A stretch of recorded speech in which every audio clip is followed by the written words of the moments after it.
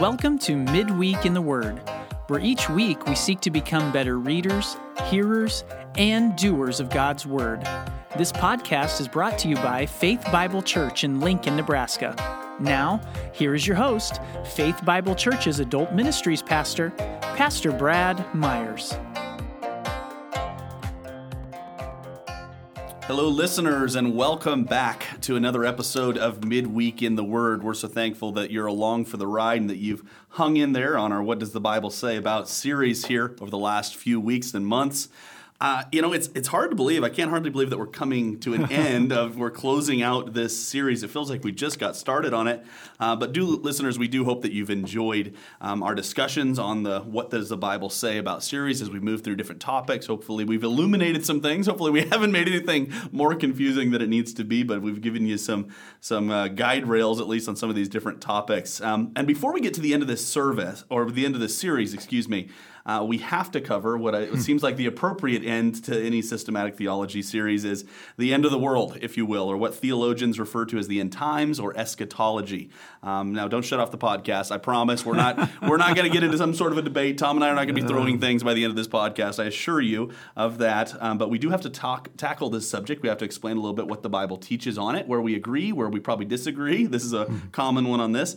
And here to tackle this topic, this challenging and potentially divisive subject, is Tom Rempel, Faith Bible Church's preaching pastor. Welcome back, Tom. Yeah, thanks. It's a privilege to expose my ignorance today. I appreciate that. Well, there we go. We're all in this boat together. Admittedly, it's one of those that if you think you've got it all figured out, I'm going to have a tendency not to believe you on it. So, but listeners, let me remind you before we jump into this discussion on eschatology and the end times. This last Sunday, Tom, he was back in Hebrews 2, looking at verse 14 through 18.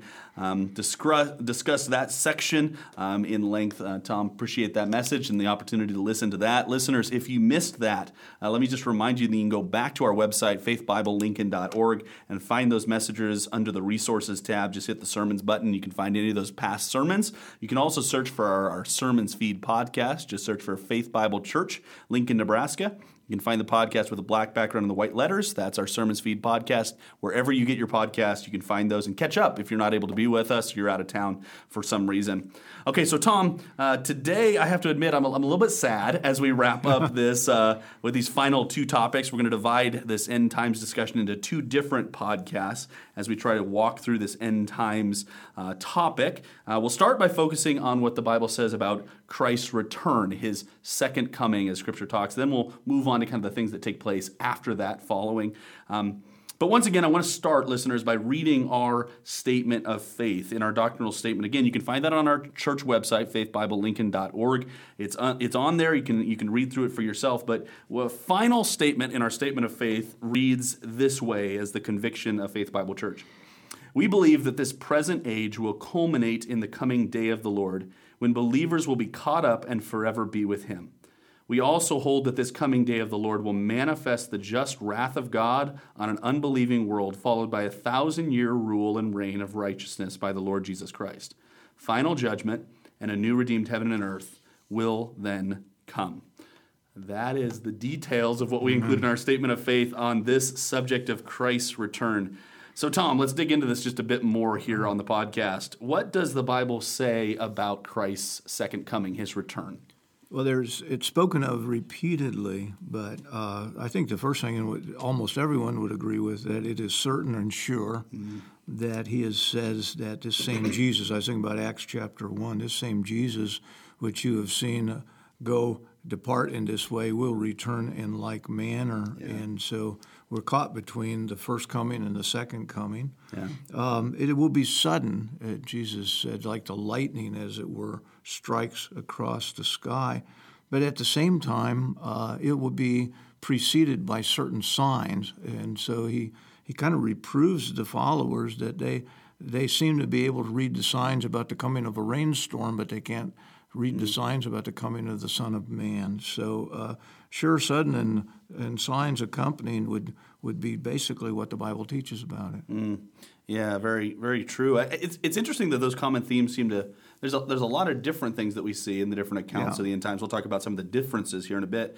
But those aspects, as far as that, it's unexpected. It's a moment. It's going to happen very quickly. People aren't going to expect it. You know, those are all very, very consistent things that we see in this discussion. Okay, so then obviously we're coming up with this idea from a number of places in Scripture. Let's go to some of those texts. Let's look at where the Bible actually gives us this idea. Well, Jesus spoke bluntly to the disciples in Matthew 24 and 25. Letting them know that his soon return. We were talking earlier about Mark 13, but in 24 and 25, he's sitting on the Mount of Olives, and they ask him, tell us when these things will be, what the sign of your coming will be. And Jesus said, be careful that no one leads you astray. So in those times, there are false teachers coming and going. That's the Matthew 24. Then he talks about the condition of the world and the state of the world at that time. And another place, and obviously anyone who has buried a loved one, it goes immediately to 1 Thessalonians 4. It says, I don't want you to be uninformed, or about those who are asleep, that you may not lose hope. So basically there, what Paul is saying to the Thessalonians, who he had taught them that the Lord would be returning soon, but in that short period of time since he had been there, some of their loved ones had died, and they wondered, did they miss out on the return of the Lord? Yeah. So he again reminds them of the coming of the Lord in 1 Thessalonians. In 2 Thessalonians 2, he talked about the condition of the world at that time and the age, and then he also, there's a rebuke there in chapter 3 for those that believe so strongly in the immediacy of the coming of the Lord, which we're all supposed to live with this sense of immediate expectation. But they were so determined, they were quitting their jobs and everything, just go sitting on a hill waiting for the return. So, and then you've got to go to the end of the book of Revelation, and chapter 20, 21, 22.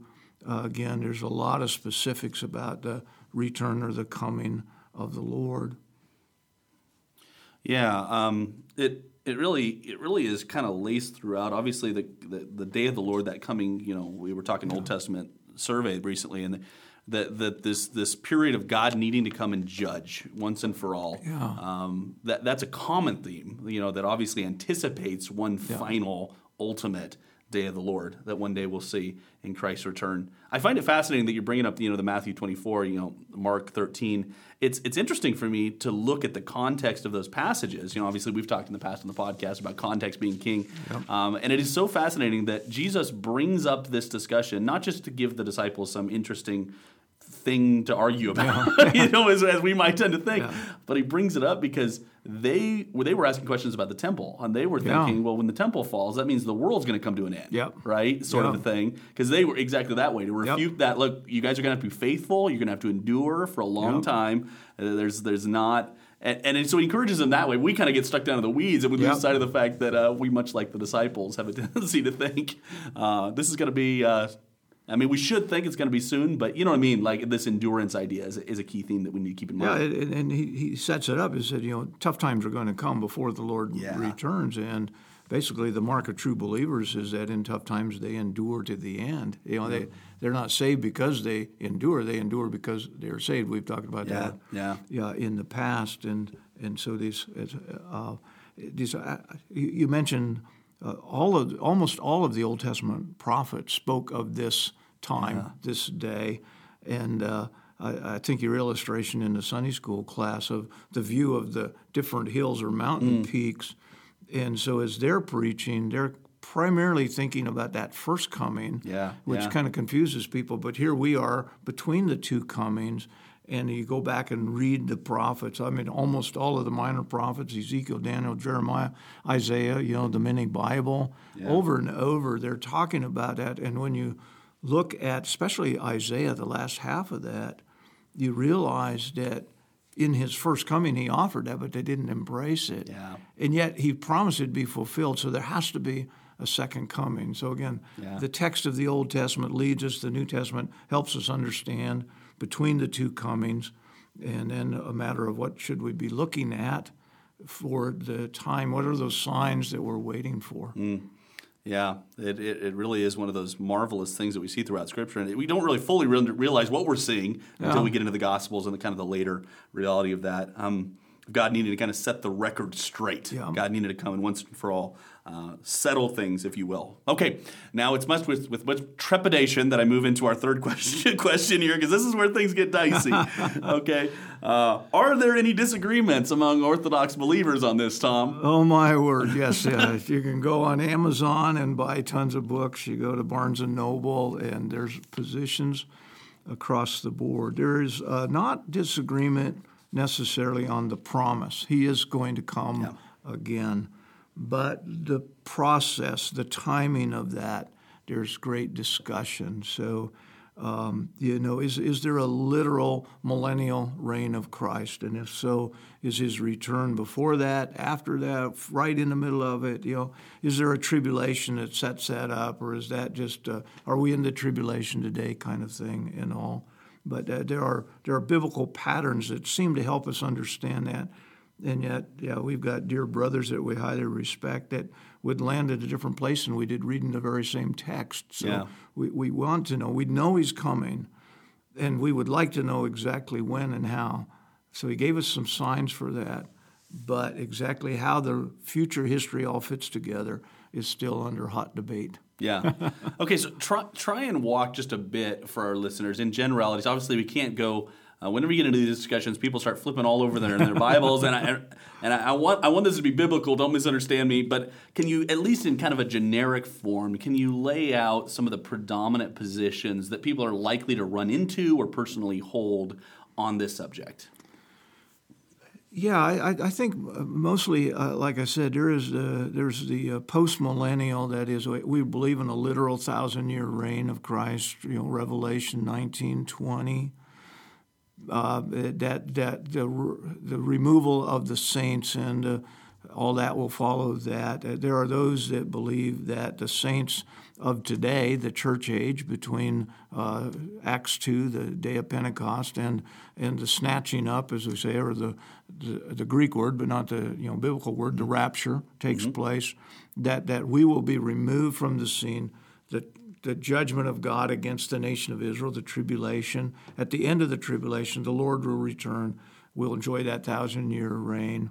And there are some all millennial. There are also some positions that, again, I want to be careful I don't create a straw man and make somebody say something that is not their position. Yep. But there are those that believe that there is a progression of improvement in the world that is, and a lot of that it drives people to get more and more involved in politics and things like that, because somehow we're going to bring the kingdom of God to this earth by the rewriting of laws, and if people just shape up and obey themselves, then we'll have peace on earth and all of that. So so you look and go, the world doesn't seem to be getting better, But again, those are kind of generic principles you'll hear people speak of. Okay, so these obviously recognizing that people have a tendency to fall into individual. I mean, nobody is perfectly consistent in most of these sort of things, and there's reasons for holding kind of different positions. But most people fall into one of these three. Basically, what do they do with the millennium? What do they do with this 1,000-year reign that Revelation talks about?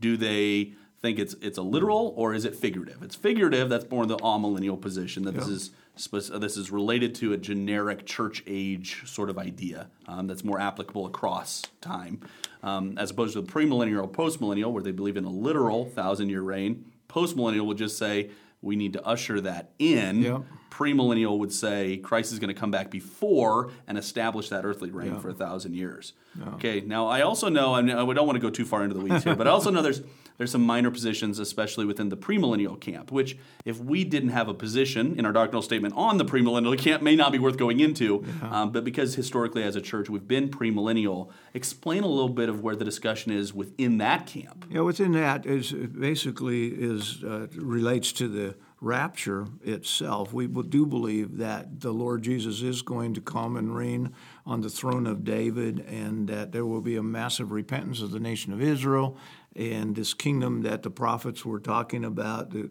will actually be realized. But for our position is there is a removal of the saints, because there is a 7-year tribulation that comes as a result, that judgment of God upon rebellious Israel. through which it sets up. So the question in our camp is the removal of the saints of the church. Is that before the tribulation? Is that in the middle of the tribulation at the split 3.5 years in? Some sort of loosely, we used to call it the mid-trib view. Then there was this pre-wrath view that was popular about 20 years ago. And then, or is it a post-trib? In other words, God give us grace. We're going to endure through the judgment and all that. So I would say the majority at Faith was birthed on the conviction that it's a pre-tribulational calling of the saints into the presence of the Lord. We would probably go to 1 Thessalonians 4, that the trumpet will sound and the voice of the archangel, and then the dead in Christ will be raised, and then we are alive, caught up together with him, and the clouds meet the Lord in the air, so we'll always be with the Lord and that. And probably the source, again, of my own personal conviction on it, is just reading the Old Testament stories that lead up, progressive revelation. So you go to the beginning, and in the story of Enoch, you got this little glimmer. He's just telling us how wicked and evil the nation is, and death is marching over and over, Genesis 5. Then right in the middle, there's this glimmer of hope, and it says, and Enoch walked with God and was not. So you start to go, is it possible that some may go into God's presence without going to the grave first? And then the story of Noah, where God gave Noah warnings that these are the things that are going to happen, and be prepared. And then you've got the ark of safety, as it were. And then what God did was he invited people into an ark of safety where they would be lifted above the judgment, and then he would pour out judgment upon the earth, and then the new heaven and new earth. And then you got the story of Lot, again, where a word of warning came, and then the angels were sent by God to remove Lot and his family from the city. Then the judgment of God poured out. So I think those portraits, those pictures, condition my understanding of the rest of the Scripture, that the grace of God, those who trust and follow him, are removed when he pours out his wrath and judgment against a people. That being said, there's no guarantee that we won't go through hard times. Right. So that's why I say this is kind of a first world theological debate because a lot of parts of our brothers and sisters are suffering what would feel like a tribulation. So I'd say those are kind of where the discussion is. We're premillennial, but are we pre-tribulational, mid-trib, or post-trib in our understanding of when the church will be removed? Yep. Listeners, if you got lost at all in that discussion, don't worry, you're in good company. There's a reason this has been challenging throughout the church's history, and there's a reason in some ways this is a first world problem to have when it comes to theology, is some people don't have time in other places and other parts of the world on this discussion. But essentially it breaks down to what do you do with the millennial reign of Christ, and what do you do with this rapture idea? Where do you put Christ coming? Where do you put the millennium? If you're interested in more on that, you can always research it. There's plenty of, send us an email or send us a question if you got something on that. We're happy to take those questions, though likely we won't answer all the questions you may have related to it. So, say, as we were talking before we turned the microphones on, there's also the question of God's promises to the nation of Israel and how you view those. And we would hold that God's promise to Abraham will ultimately be fulfilled with the nation of Israel, that we are blessed to be grafted into that we as the church are not a replacement for Israel, or we enjoy the side benefits of the promises made. And yet God is faithful to his word. He is going to fulfill that promise to his people, the nation of Israel, to those who repent and believe in him as their Messiah. Yeah. So convictionally, this is one of those prime examples of what we've talked about with the bullseye illustration in the past. Yeah. Convictionally, obviously, we believe Christ is coming back. That's absolutely critical to, if Christ isn't raised from the dead, if he's not coming back, we're to be pitied, right? Yeah. That's the reality. However, a lot of this stuff falls into Christian liberty. It falls into that third tier where we can be in the same church together and hopefully not get on each other's nerves so much debating eschatology that we understand, though the church, obviously, to your point, holds a conviction on this. Okay, so then we want to move from what has been historically orthodoxy, what is acceptable from Scripture, into where can we get out of bounds? Because there are some areas that we need to be cautious of, even when it comes to eschatology. There's some people that are like, eschatology comes up, and I just want to jettison the conversation. I want to be there, but there are some concerning things that we need to be watchful of. What are the heresies in this area, Tom? Well, a couple of things. For those that are non-committal, that their humorous general avoidance of the discussions, they just call themselves pan-millennialists, and they said it'll all pan out in the end. There you go. Well, that regrettably, some people actually hold that. They just don't want to hold a position. But then there are others. In 2 Peter 3, one of the heresies that Peter talked about is that knowing this, first of all, that scoffers will come in the last days with scoffing, following their own sinful desires, and say, where's the promise of his coming? For ever since the fathers fell asleep, all things continue as they were from the beginning. They deliberately overlook this fact, that the heavens existed long ago, and the earth was formed out of the water, through water by the word of God, and that by means of these the world was then existed, was deluged with water and perished.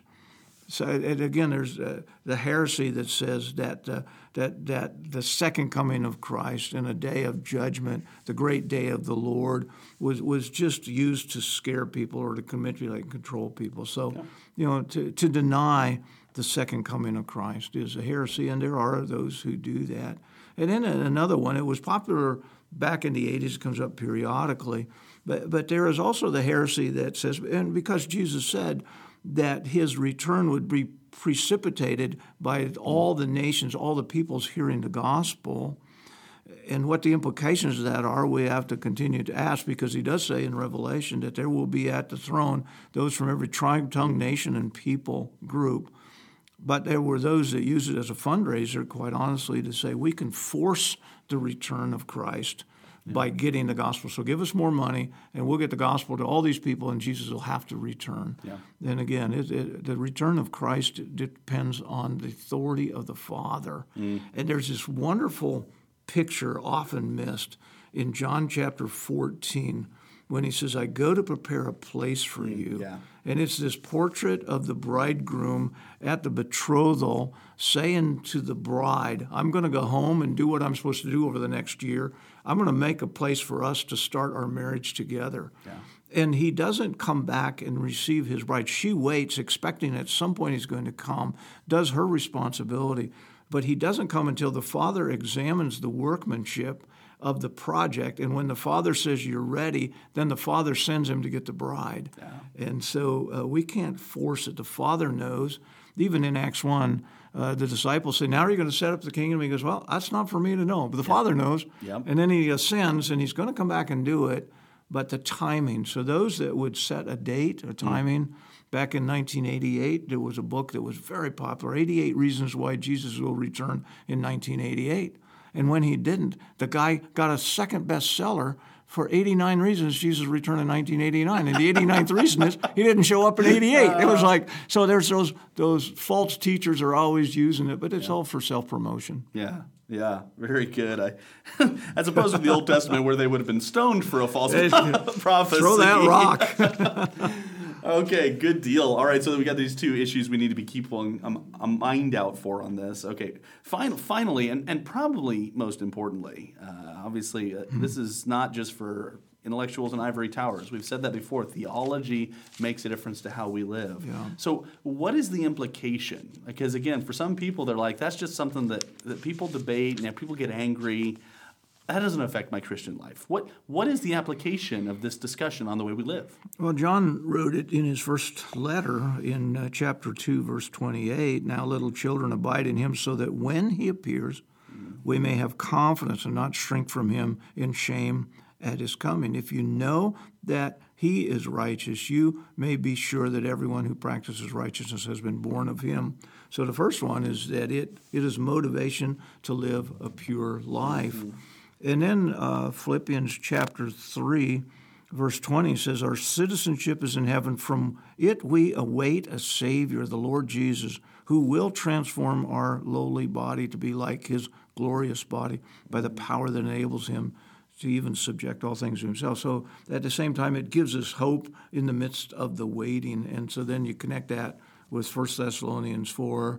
Don't want you to be uninformed about those who are asleep, that you do not grieve. So here on earth, we live in a fallen world as a fallen people. Yeah. And death and separation is reality, but the promised return of Christ is our hope. It's our glorious hope that our hearts are comforted, our lives take on meaning, and priorities are established based on the fact that he is soon to return. It is amazing how recognizing that one day Christ is going to return, there's going to be a new heaven and a new earth, it makes things that are truly not of eternal significance insignificant. It puts them in their proper place, and it makes people who are truly of eternal significance even more important. It really sets the paradigm for everything else. And I love, the parables Jesus tells about his return, about how do we wait, how do we invest our time, how do we invest our talents and our treasures, how do we be sure that we're the faithful stewards who are ready when he returns and aren't unexpected, who we've got our lamps burning and all those different I was parables. just thinking about the 10 bridesmaids, and 5 were foolish